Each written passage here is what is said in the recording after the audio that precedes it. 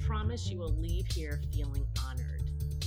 And if you're with your family and they're sitting next to you, they're going to be sitting next to you with such pride.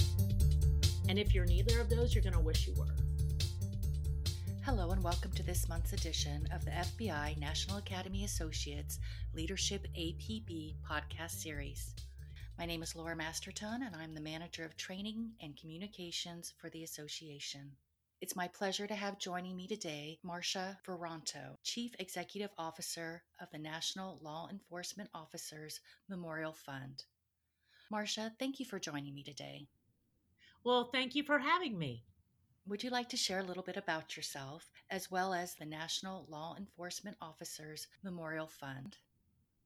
Sure. So I joined the National Law Enforcement Officers Memorial Fund almost 3 years ago. And I was hired because of my reputation of being a transformable leader who is focused on improving the nonprofit business model.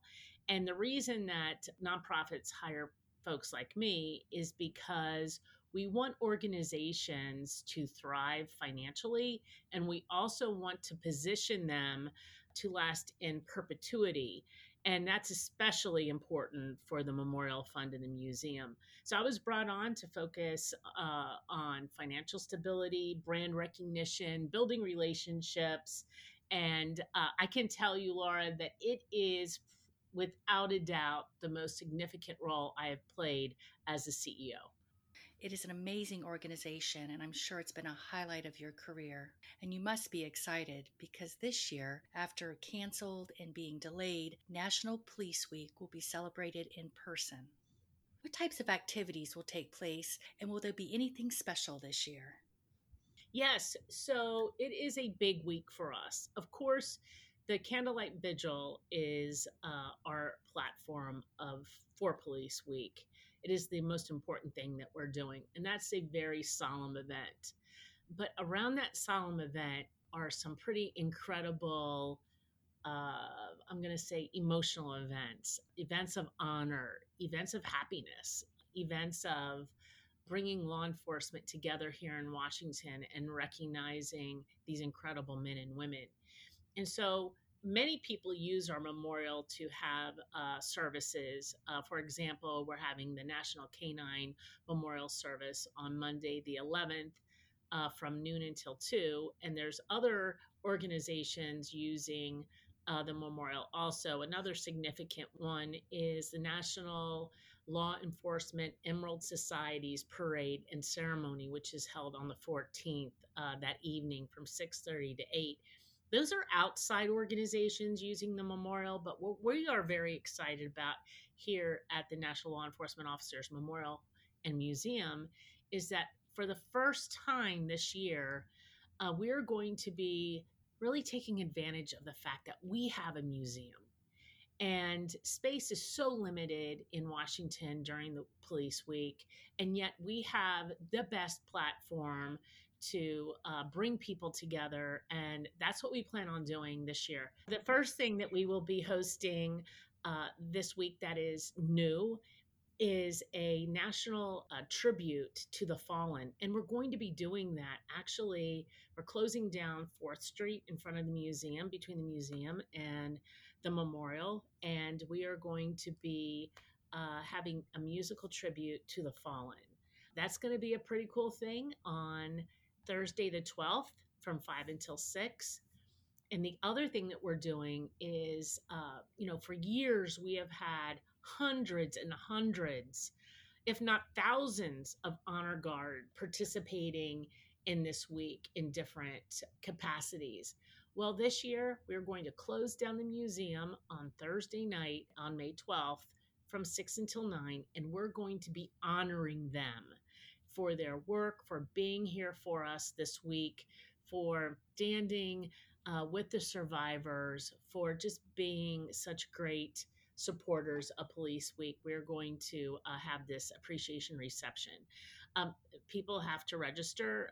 We have a capacity level of 400 inside the museum, so space is limited there, and right now we have a waiting list. But that's another exciting thing that we have going on that week that we have not done in prior years.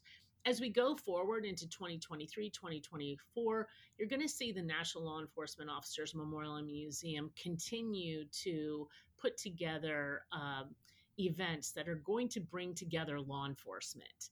And we're really excited about that. And we're going to be using our museum wisely to make sure that we serve everyone. I know back in October of 2018, the National Law Enforcement Museum opened. How do you feel that it has made an impact on the relationship between law enforcement and communities? Sure. So it did open in October of 18. It closed in March of 2020. Interestingly, I came along about 6 months before it actually closed. One of the things that I experienced during that time were conversations with law enforcement who actually criticized the museum. And I walked through the museum with many different law enforcement professionals, and I looked at the museum through their eyes and listened to the sounds coming out of the museum through their ears. And it really did impact me on what they were seeing and what possibly communities would see. And working with law enforcement, what I realized is that we didn't hit a balance. And I'll give you an example. One law enforcement officer that I spoke with stood in front of an exhibit that was criticizing law enforcement for corruption and brutality. And his comment to me was, "You only have so many square footage in this museum. Why would you spend any time focusing on brutality, on corruption?" And he wasn't saying that it doesn't exist. Of course, no one can say it doesn't exist. However, at the National Law Enforcement Officers Museum, why would we be focusing there? And I thought it was a really good question. So, working with members of our board, with members of law enforcement and community, we came together and we decided that our core value, our number one core value on this campus between the memorial and museum, is honor.